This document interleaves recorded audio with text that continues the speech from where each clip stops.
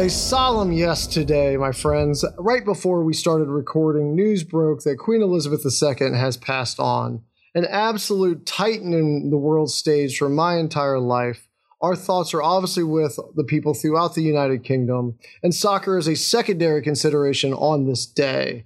There's a bit of chaos, as you would expect right now, as there's conflicting news reports whether the games are even going to be played this weekend, how long the nation's going to be in mourning, all those sorts of things. And those are obviously the important priorities for the people as they mourn this loss.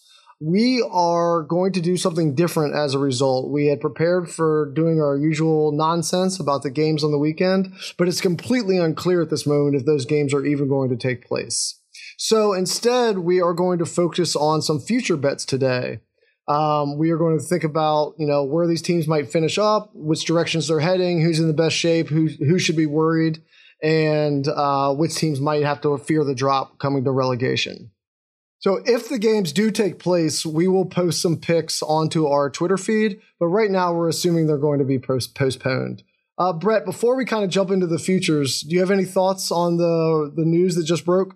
Well, I do, but since we already probably are hated by English fans for our mispronunciation of names and the fact that we call it soccer and not football, I will keep those thoughts myself, other than the fact that most I know about the royal family is sometimes I see articles about Meghan Markle. But my spreadsheets dominate my life, Toby. I don't see, it's just like blinders on a horse. It's just spreadsheets with XG data, and then everything else is tunnel vision. So that's all I got. Yeah, so Brett's a robot soldiering on.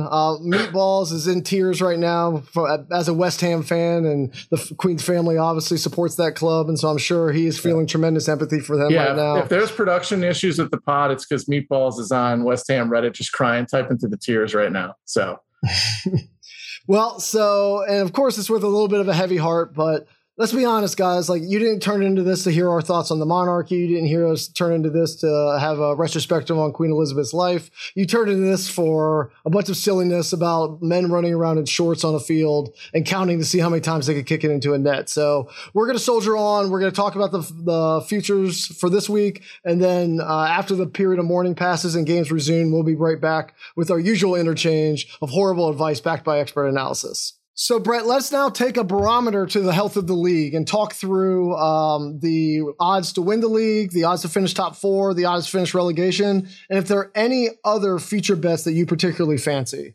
So let's start with the winner. Odds right now, Man City minus 250, Liverpool plus 700, Tottenham plus 1100, Arsenal plus 1100, Manchester United plus 1800, Chelsea plus 2800. Everybody else is 10,000 or higher.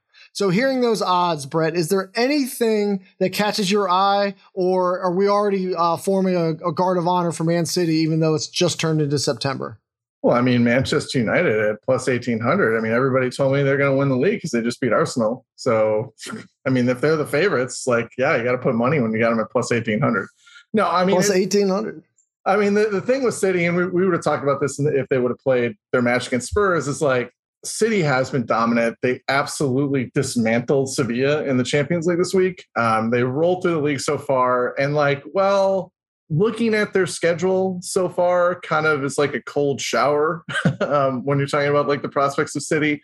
They're still good. You can have those two thoughts in your head. They've had an easy schedule that they've dominated, but they're also still very, very good. And with the problems that are going on at Chelsea, which we'll get into with you, the problems that are going on at Liverpool. I wasn't aware of any problems, Brett. What are you talking about? There's no problems, zero problems. And Liverpool definitely did not get trucked by Napoli midweek. So there doesn't seem to be a clear challenger, even if you wanted to talk yourself into this, unless you're delusional about United and think Marcus Rashford is going to ascend to just new heights as Mbappe type levels.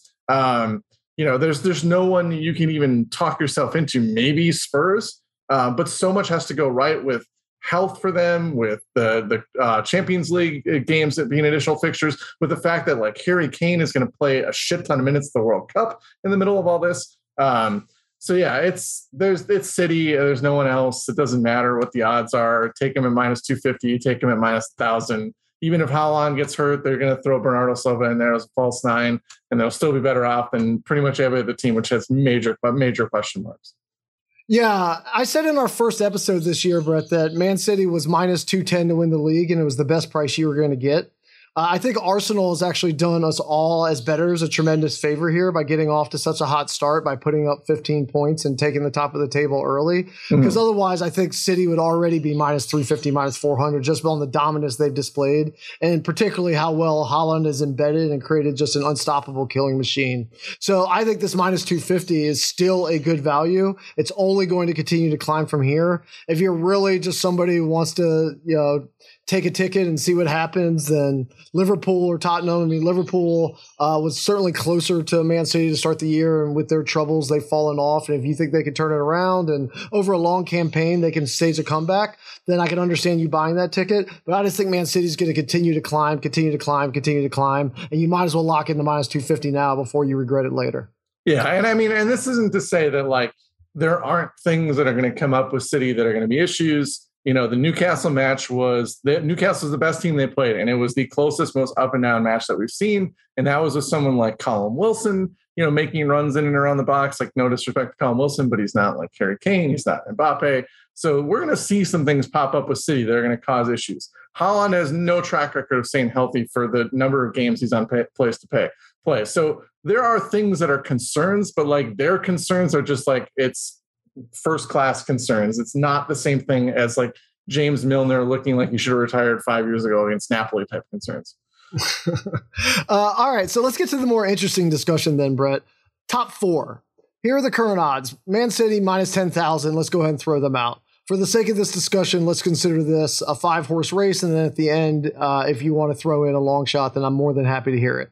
Liverpool is minus 450 for top four. Tottenham is minus 250. Arsenal is minus 225. Manchester United is plus 125. Chelsea is plus 125. So hearing those numbers, where do you feel most comfortable placing your money? Probably, I'm going to set you up here. I'm just going to give you something here because you're either going to agree with me or you're going to be like, what the fuck are you talking about? Or we're going to get an epic rant. So this is like a win-win-win. I still think with Potter in the fold at Chelsea, there's enough individual talent there, and he had the weirdest collection of players at Brighton and ground out some pretty good results for a team that couldn't identify attackers, never splashed big money. Now he's going to walk into Raheem Sterling. He's going to walk into Reece James. He's going to walk into Fofana and Koulibaly. So I think that as much as Tuchel was revered, as much as he did a great job during that Champions League run, there was still something missing. Tuchel had this thing at Dortmund. This is the Tuchel's thing at Dortmund is he would just come up with it was like he was trying to innovate the game of soccer with weird formations or different little intricate tactics instead of just being like, I'm going to put my best guys in like Ancelotti style. I'm going to put my best guys on the pitch and let them play. And this is our identity, And I think that was what happened with Tuchel, is especially the season with injuries and the transfer thing. Could you tell me that there was like a specific thing he was going for at any point this year? Like it was a back three with 2 attackers, and it was a back three with 3 attackers, and it was a 4-3-3. I think Potter's going to come in and just organize some stuff and kind of give them the same basic, cautious, defensively airtight play that he had at Brighton. But instead of like Neil Maupay as a striker, he's going to have Sterling, Pulisic, even, they're struggling Havertz, Mount, etc. So I think Chelsea is still the safest play. Well, I don't know about safest, but I do think it's the best value. And obviously it's been an incredibly tumultuous week that I'm still processing, but more than happy to talk about in my safe space here on the pod. Yeah, it is. This is like a second version of therapy for you. It's just like you go on the podcast and you get to talk about all your Chelsea problems. So first of all, before we kind of dive into it, and I will try to keep it brief because I don't want this to be the Chelsea hour. Thank you to Thomas Tuchel from me as a Chelsea fan, a tremendous and important figure in our club's history, even though he only coached 100 games, given the times in which he coached. I mean, he was asked to do things that we rarely ever see out of anybody in the world of sport.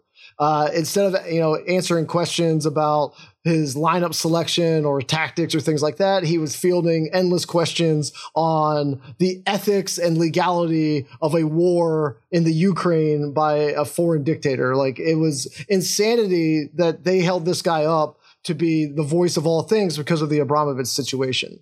So to see him steward us through that, to see us take us to one of the greatest moments in club history at the Champions League in 2021, to see him be a calming figure in the pandemic and a calming figure post Super League. Like, these are just unbelievably choppy waters that he navigated, and he did it with grace and calm. It was a real statesman and an excellent ambassador for the club. And so I am grateful for him both on the field and off the field.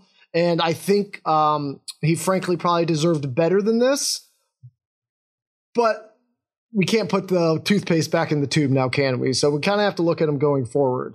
And from what I can tell, Brett, and obviously I want your opinion on it, getting Graham Potter in is kind of the best we hope for here. I mean, it is super weird, right? Like, if I was a kid and we were going through like a tough family time in our family, and our solution was like, all right, well, we need to move. We're going to relocate. We're going to get back to a safer space with friends and family and all that kind of around us. But, I know things are going to be difficult, but at least we're going to go together.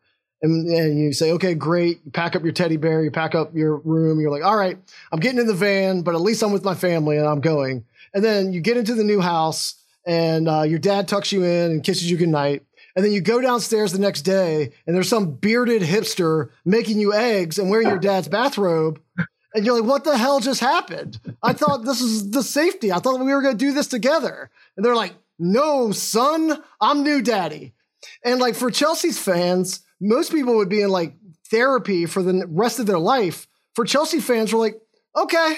And we're calling them pops by that afternoon just because we're hardened by this. It's like Bane in the darkness. We were born into it. We were born into this chaos, and we can adapt to it. So I'm willing to give Graham Potter, despite my feelings about Tuchel, Graham Potter, the absolute benefit of the doubt. And from a soccer perspective or football perspective, I always go back and forth between the two. I'm kind of torn between two worlds.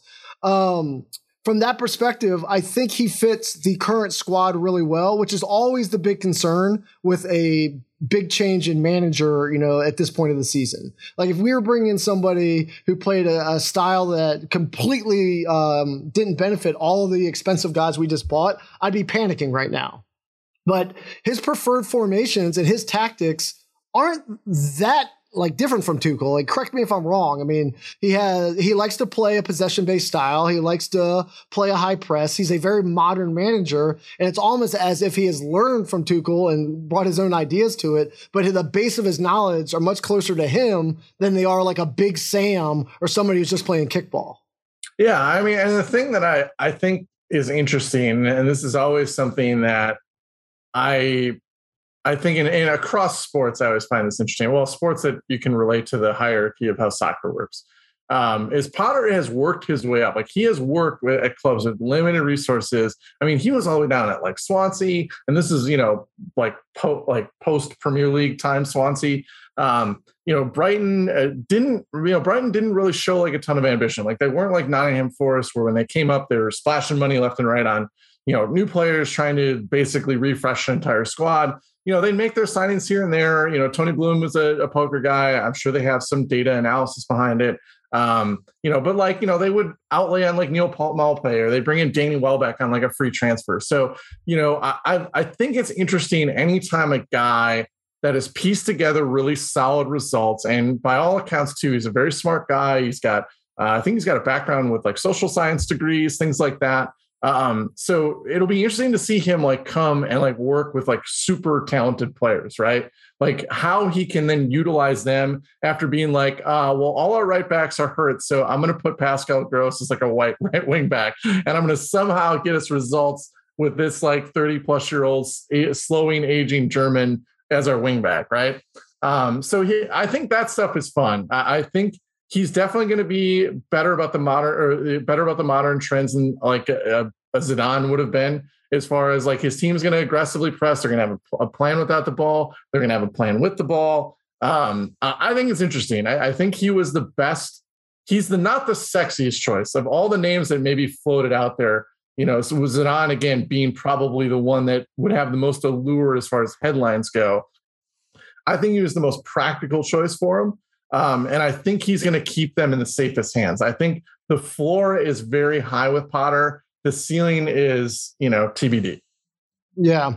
Well, from everything I've read, I think the key to his hiring is his communication skills and his collaboration mindset. Because it sounds like Tuchel's downfall actually wasn't on the pitch, it was off the pitch, and that Boehly, the new owner, wanted a partner to bounce ideas off of, to help him in the transfer window, to help him, frankly, embed into the European game as the owner of the Dodgers, him coming over. It's not like he spent his lifetime as a football fan. And he was looking for Tuchel to do that. And it might have been unfair to ask Tuchel to do that because it turned out Tuchel was like Belichickian. He just wanted to do his job. He didn't want to do all these other things, and Boehly needed him to. And there was so much tension there that off the pitch, it just ended up not working out. And it seems from everything that I'm able to consume in the brief time since this has happened, that Graham Potter's like the exact opposite. Like, he wants to collaborate. He has a viewpoint. He can manage up extraordinarily well, that he would be a partner to Boehly in this. And I think you see part of that in the 5-year contract that he signed instead of the usual 3-year deal that most managers come in on. So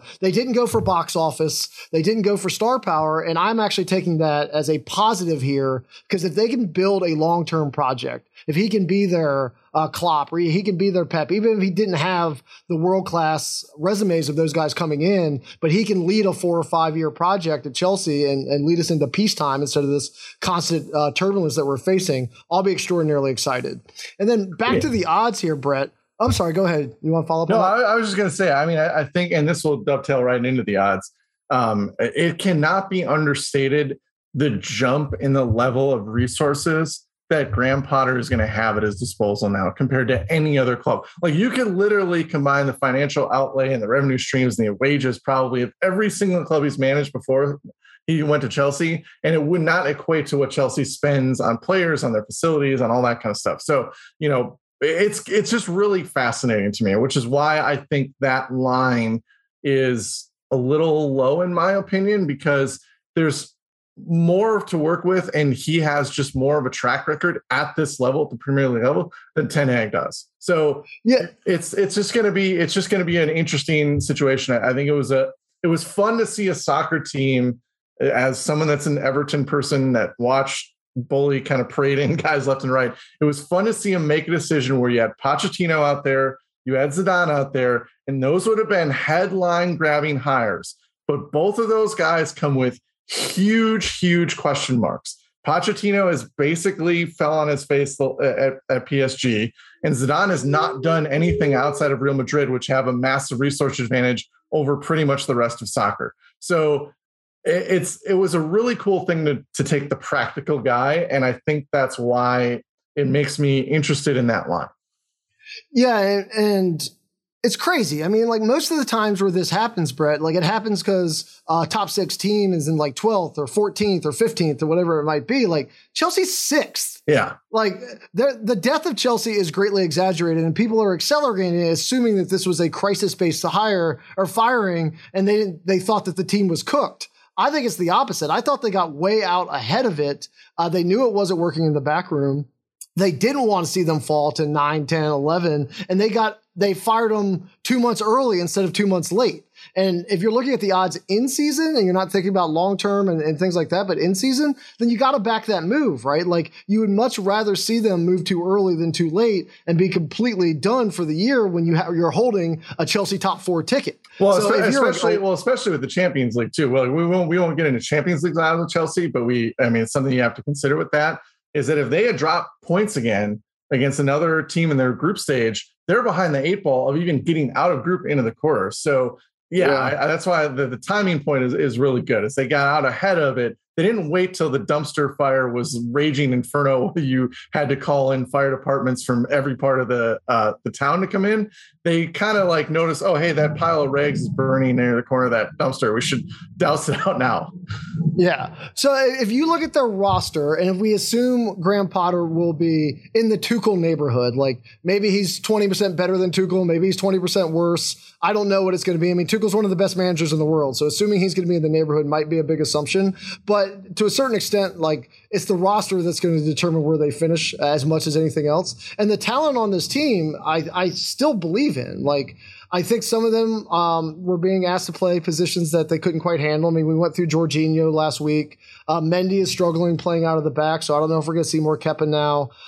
They were trying to, having a hard time keeping up with Tuchel's demanding tactics.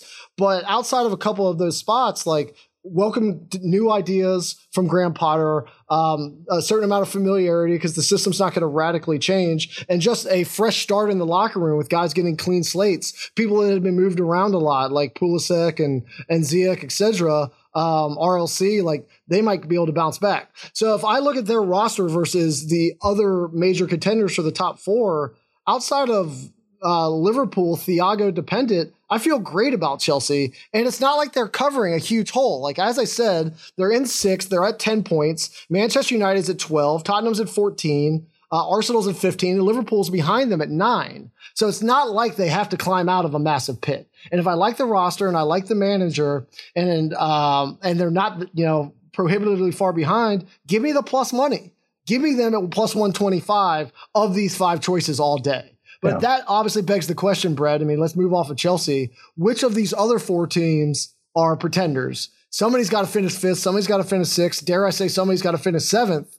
Who do you think is going to be the ones on the outside looking in? I mean, I think it's still United has the most question marks. We don't know what Casemiro is going to look like or how often he's going to be able to play. I mean, Christian Eriksen, who's got a freaking defibrillator, a pacemaker or something and just came off a dramatic health episode.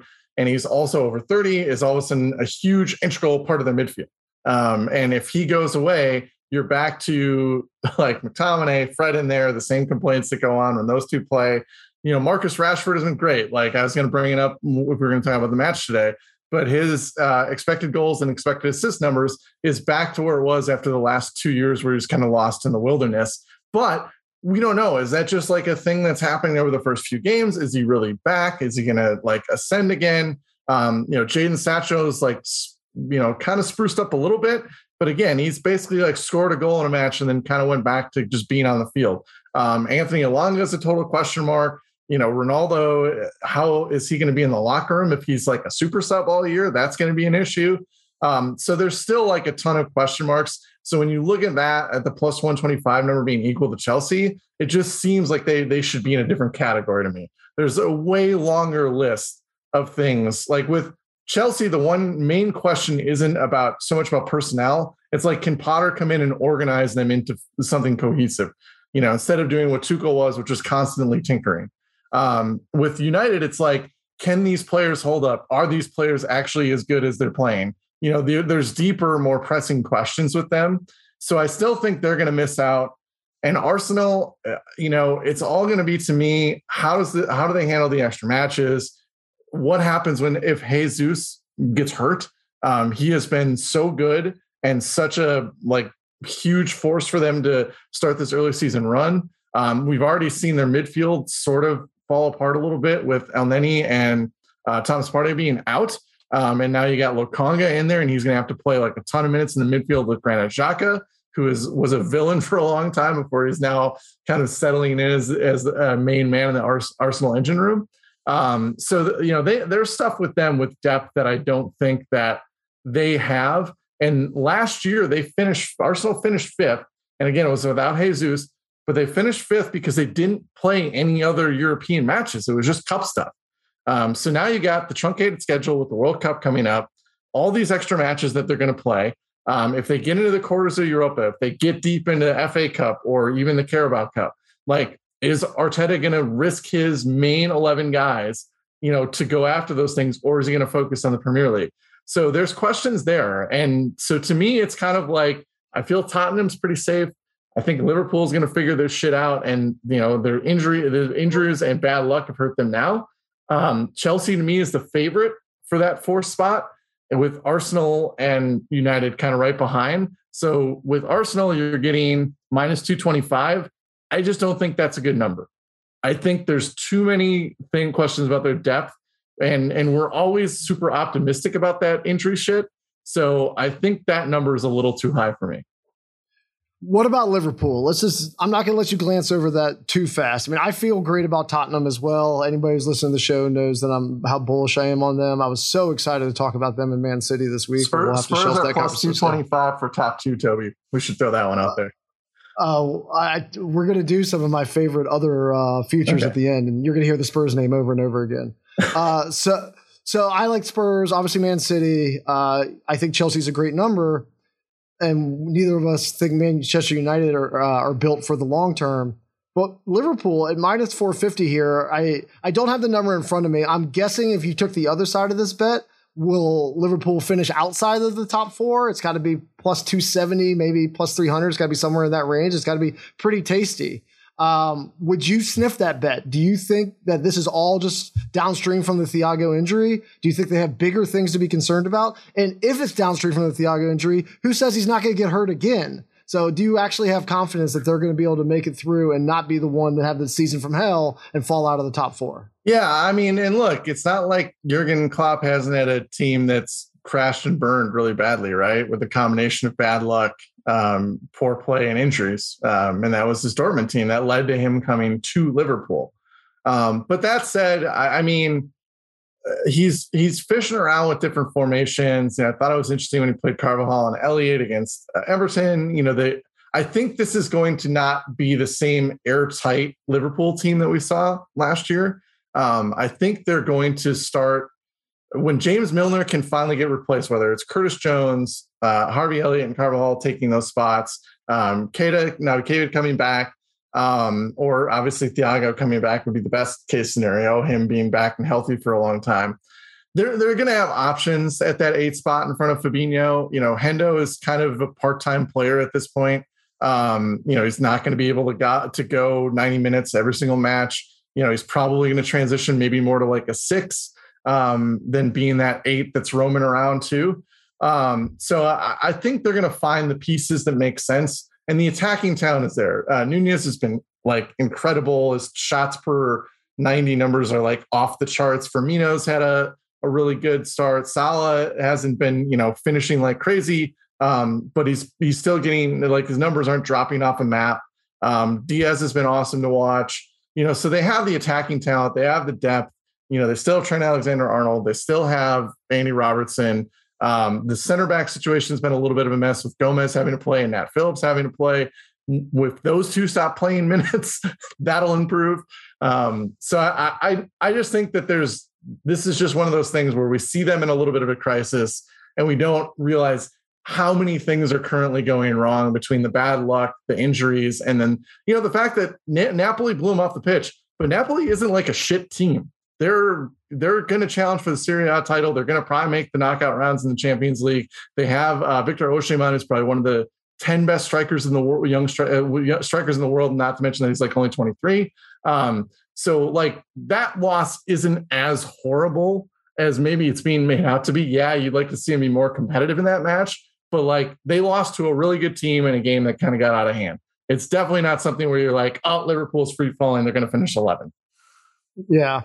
Meatballs just told us it is plus 250 for them to finish outside the top 4. So I appreciate him getting off of Hammer's Reddit to look that up for us.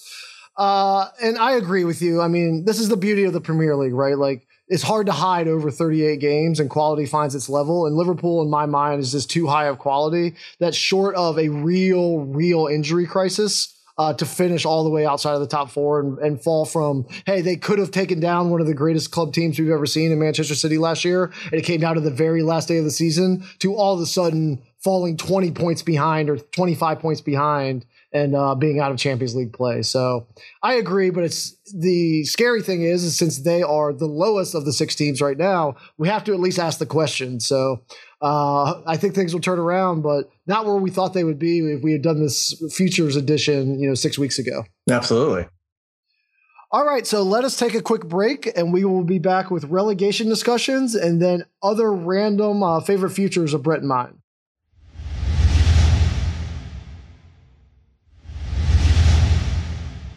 All right, we are back from the top of the table down to the bottom. Let us talk about who might be relegated this year. The odds: Bournemouth minus 300, Nottingham Forest minus 150, Leicester plus 175. Oh my God, I cannot believe they are favored to be relegated.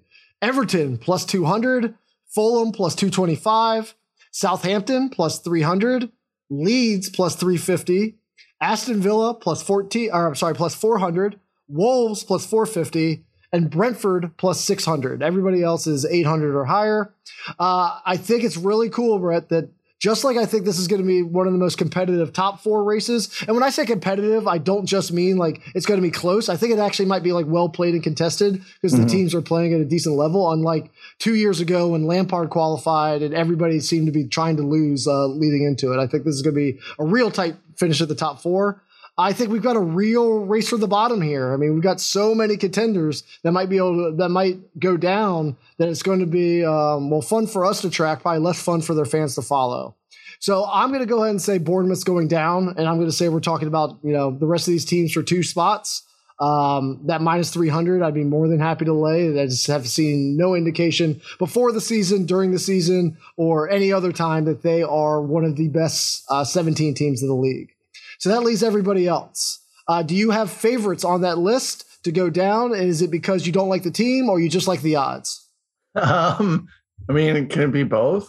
I like the Everton odds and I don't like the team. It's my love-hate relationship, right? Everton are very concerning.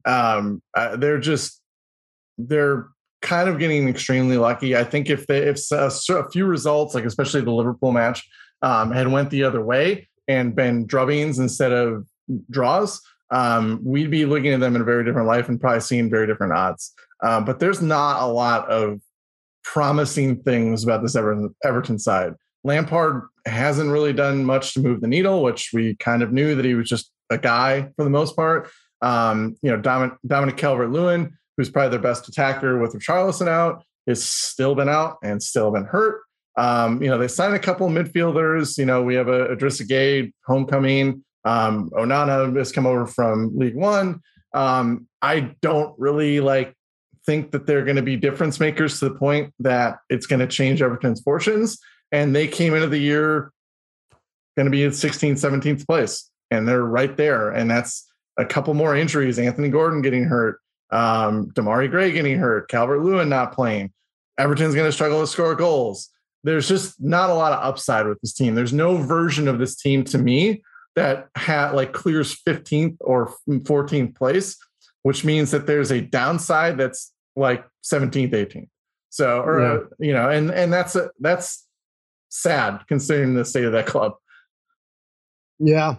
Well, I think Forest at minus 150 I feel the same way about them. I feel like City, I know they spent a metric ton. I know that they're blood boys who refilled their entire team by signing so many guys, but they signed quantity over quality. And this might be a smokescreen where we're looking at this minus 150 now, and then post World Cup or by January, this is minus 600, 700 because of their form. So I guess they could all come together. I'm actually rooting for Forest. I'd love to see more teams come up and spend the money like they did once they're promoted. And I hope it would set a good precedent for other teams to follow. But I think that minus 150 can only grow and grow. And if you're looking for a value bet, even though it's a minus, I would take that one right now. After that, I'm going to skip past Leicester and I'm going to skip past Everton. I think those guys are properly rated right now. I think those odds are fair. I mean, you can't just look at the pedigree. You have to look at the current run of form and the current squad and the current direction. And I think all those teams definitely have a reason to worry. But if I'm looking for a good value for the third team to go down, I'm looking at Southampton at plus 300 and Leeds at plus 350. It hurts my heart to say Leeds, especially after they drubbed Chelsea. And, anti-American sentiment out of you right here. I know. And they're wearing white, but they're bleeding red, white, and blue. So I certainly want them to stay up. But those are tasty numbers. I mean, Leicester and Everton have just as good a chance in my mind to turn things around as Southampton, and I think they're more talented. I think Southampton's trash. So if you can give me Southampton plus 300 versus a Leicester plus 175, I'm going to grab that. And Leeds, just too much variance. I mean, they come out and they look like world beaters against Chelsea, and then they don't look that good for the next couple of weeks after that. So that run of inconsistency is exactly what dooms you. If you turn a couple of those 3-pointers into 1-pointers and the 1-pointers into 0, all of a sudden you're sitting on 28, 29 points instead of 41, 42, and you're no longer safe. So I like the value you're getting on those numbers, and that's where I would look past the Blue Bloods of Leicester and Everton. You don't think that Brandon Aaronson's new cheer with the American Boy song is going to just be a galvanizing thing that keeps him up and safe for sure? I don't think this is American Idol. I think they've actually got to perform over 38 games, and so I don't like the odds. The difference between, I think for me, between Southampton and Leeds is there's top end talent at Leeds. Aronson's adjusted pretty well to the Premier League early on. Rodrigo has been a great start to the season. Patrick Bamford's still there. Jack Harrison's been, he's solid. Southampton just doesn't seem to have that top end. They're just, I don't know. To me, they definitely feel like they have their fingers just hanging onto the very edge of the cliff right now, waiting for like a little scorpion or something to come up and sting them, and then they're going to fall off. Their transfer strategy has been odd. We talked about it a little bit on the last show. They sign guys and they're just players like I barely have heard of from leagues that aren't super competitive. And I think that's kind of a mistake for their transfer strategy. It's kind of left them where they're at. But with all that said, I still think Fulham at plus 225, they are extremely reliant on one player, and that's Mitrovic. He was the guy that brought him up. He has been a dominant physical force that has kept them competitive so far. If he goes down, their attack is going to fall off they are going to actually fall off the fucking cliff with their attack. And that is a hugely worrisome sign, because it's not like Tim Ream in the back line is inspiring like a ton of confidence. Go USA. To they don't have that backdrop of maybe being this like super conservative defensive team to grind out points like a la maybe Sean Dyche's Burnley's, were able to escape relegation doing. If Mitrovic goes down, they're going to be mediocre to bad in defense, and they're going to be absolutely like nothing in attack. So I think at plus 225, they to me are still the clear third favorite, which is kind of a bummer that the three promoted teams to me are going to still be the three teams that may end up going down. But being so reliant on one guy over the grinding, brutal Premier League season, I know he held up for the championship last year. I know he's a kind of a physical guy that's, doesn't really have that stigma attached to him, but it's still very concerning. Yeah. All right. Well, anybody else you would call out before we move to some of our favorite random futures? I mean, I'm not as bullish on Leicester being like, so, I mean, the talent is there. I get it. But like if Vardy might be, I'm talking about jumping off cliffs a lot today. Vardy might have hit that age wall. I'll use another visual metaphor here. Might have hit a wall with his age here. He might be finally done producing at a high level. James Maddison has way outpaced his expected goal totals. His finishing crashes. It covered up a lot of their ills last year. Their defenders just aren't very good. Tillman, Fofana has left. Tillmans is unhappy. Yeah, there's a lot of problems at Leicester. I don't think that the talent is going to save them at some point. They really have to get this managerial hire right if Rodgers goes. Yeah. All right. And you think Rodgers is heading to Brighton? I saw that rumor. What did you think about that? Oh, man, Brighton. Do better. Come on, Tony Bloom. You're a poker player. Don't bet on Brandon Rodgers. Brighton's plus 4,000 to get relegated. I'm just throwing that out there. They might have banked enough points early on that they'd have to be like brutally Norwich bad through the rest of the season, which I don't know. That's pretty tough to do. They'd have to really, really, really suck to the tail end of the year. All right. Well, let's jump into some of my favorite random ones. I'm not going to read all the odds of these. I'm just going to read you the ones I like. Before we get too deep in them, I guess I should ask you, this is a question everybody gets in the Futures episode for the Golden Boot. Haaland's all the way down to minus 330, which is insane. On match day 7 or whatever day we're on, to already have a guy minus 330 on the Golden Boot. I mean, we talked about this before. Like, he sucks all of the air out of it and allows every other player to have just tremendous odds because he's such a prohibitive favorite this early on. And, one pulled hammy and 10 missed matches, all of a sudden everybody else might catch up. So Haaland's minus 330. Would you put your money anywhere else? Kane's plus 550, Jesus is plus 800, Salah's plus 1400, Mitrovic's plus 1800, and after that, you're talking about some real long shots. Anybody catch your eye there? No, I mean, Haaland could stay healthy for 10 to 12 more matches and basically have the Golden Boot sewn up. So like, it's kind of a bummer. Like if you like doing prop bets, like it's just a bummer that like you either have to take a terrible line or you're just basically probably burning your money, just hoping the long shot, the 1 in a million thing pays off. It's really hard to see anybody else. I mean, he's been on such a tear. He doesn't have to even stay healthy at this point with the number of goals he's banked to probably get to a number that's almost uncatchable. I just think it's Haaland, and just leave it alone. I don't even know if anybody else is worth it. Yeah. Well, this gets to my first of my favorite bets. I mean, every time we talk about City, I'm just trying to find a way to shorten the odds. Just how do we get better odds on an expected result than betting the money line or the adjusted spread? For the futures, there is a line on the PFA Player of the Year winner.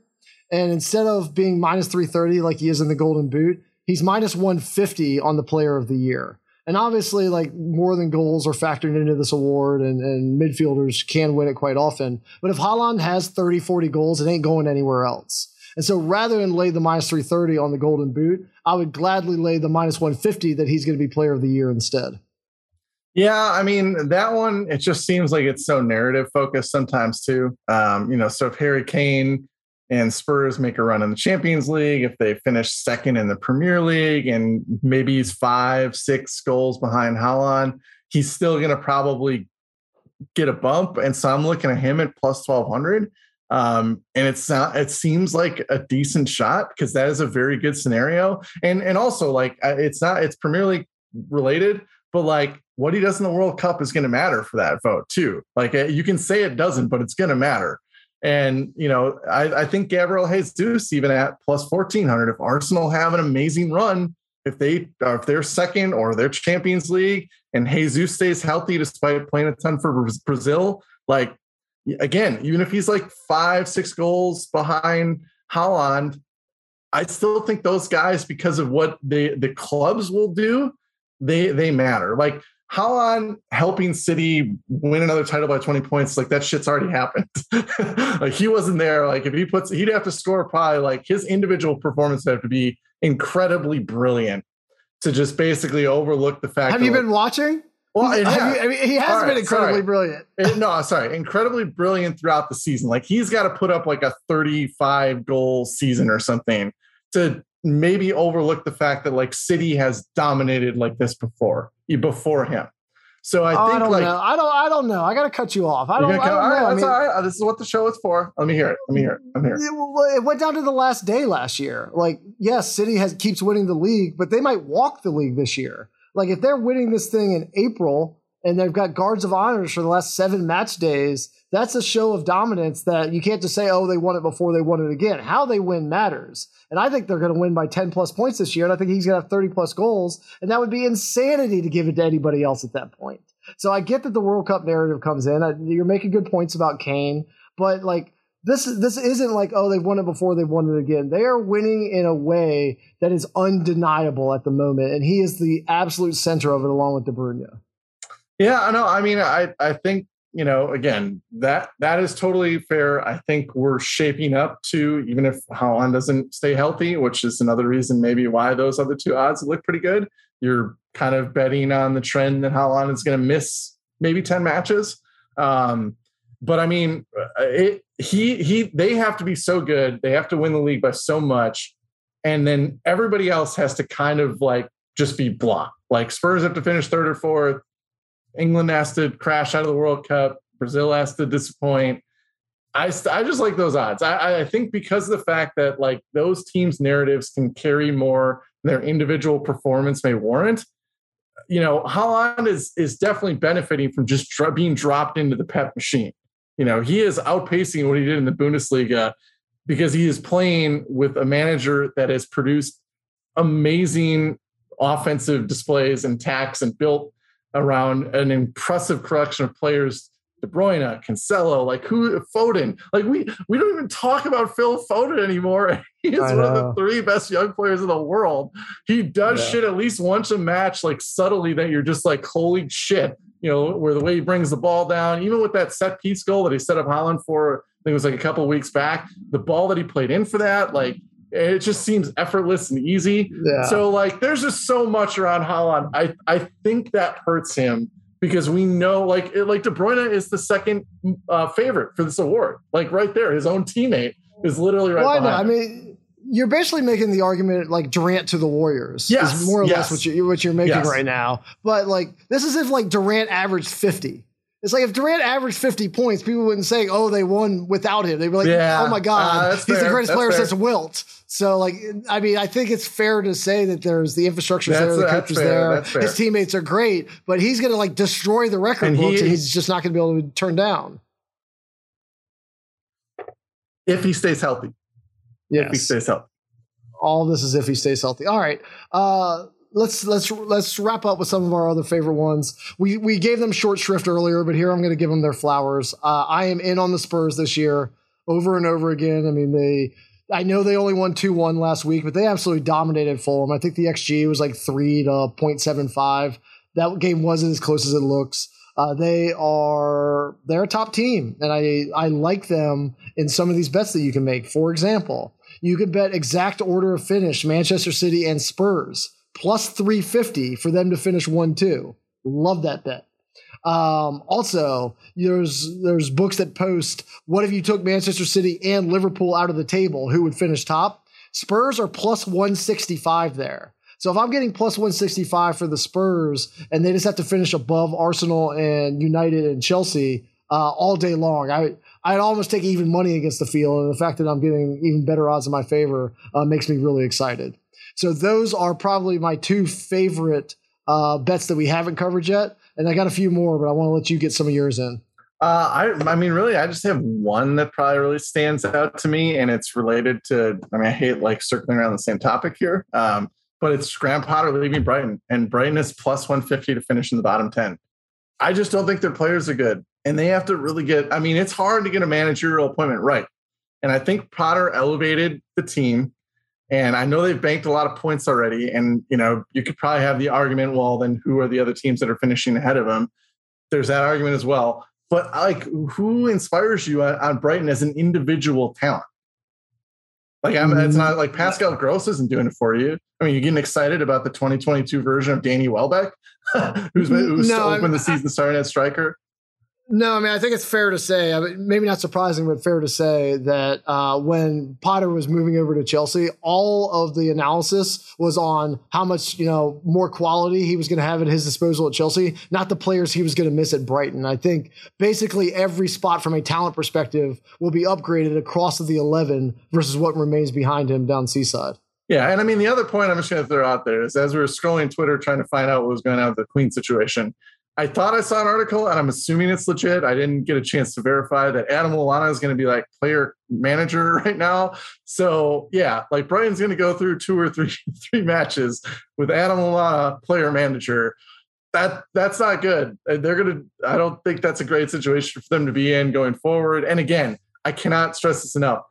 Like, who is Brighton going to land? Like, are you going to be excited if like Sean Dyche comes in and takes that job? Fuck no. Like, I don't know. I just really like the plus 150. I'm just not bullish on Brighton's collection of talent. So that one just like stood out to me, and it like gave me blinders to a lot of other ones. Yeah. Well, mine's derivative of that one, which is Newcastle, who we haven't mentioned yet on the show, and who I'm also bullish on, as you know. I found a bet. They are plus 175 to finish in the top space outside of the Big Six. So will they beat the other 14 teams on the table? And I think Brighton is tilting those odds right now because Brighton's got off to such an amazing start and banked some points. But if we both think that they're going to regress back without Potter in charge, then Newcastle is head and shoulders above the rest of the contenders for this bet, I think. I mean, West Ham's not clicking together quite like they have last year. Brighton's going to be on the decline. And who else would you even like fear is going to finish above Newcastle, who's outside of the 6 traditional powers? I mean, fear, no one strikes fear into my heart. So yeah, I know. I think it's a good point. I'm with you. Like, there's definitely, once you move past the top 6, I don't think there's a team, especially with West Ham, just looking very, very average. Sorry, Meatballs. Sorry, I know you're probably reading about it on Reddit. But especially with West Ham really falling off, with Leicester like just completely imploding and being dragged into a relegation battle. Those are probably the 2 teams that you would say like, oh, if they got their shit together, like they would be pretty formidable, and they're going to battle Newcastle for that kind of spot. like those teams are not looking good. I have faith, David Moyes has the track record of super slow starts and really strong finishes. But he also is the type of guy that'll probably be like, we're going to win the Europa Conference League and play all his best players and then sacrifice Premier League standing for that. So I think you're right. I think Newcastle, just by virtue of the fact that they've made a couple of good signings, that got some decent depth, and there's just no one behind him that I think you can make a stronger case for. Yeah, I mean, it's to the point where I would actually probably take them versus the field at even money. So plus 175 definitely feels like stealing. Yeah. And I'll just throw this in to be cheeky. If you really believe in Newcastle, Manchester United to finish outside the top 6 is plus 225. So you can get the upside of Newcastle there, or a Manchester United reverting to a collapse like they faced last year with Ronaldo imploding the dressing room and Harry Maguire continuing to maul people on the practice field, knocking them onto the injured list just so he can get back on the pitch. And they would fall out of the 6 and you'd be able to cash a nice bet there. So those are the futures I like. And I know the future here is a little bit confusing. We're going to go back and see if they are actually playing matches now that we're done recording. If they are, we will post some of our picks, especially the 5 pint, to Twitter. And if they're not, then we'll see how long they're gone. We will be back whenever they are back, and we will be excited to be with you again. So sorry for the uncertainty. This was a very unusual circumstance to record within, but I hope you enjoyed our nonsense, and we hope that we are back next week or soon thereafter. Take care, everybody. Take care, y'all.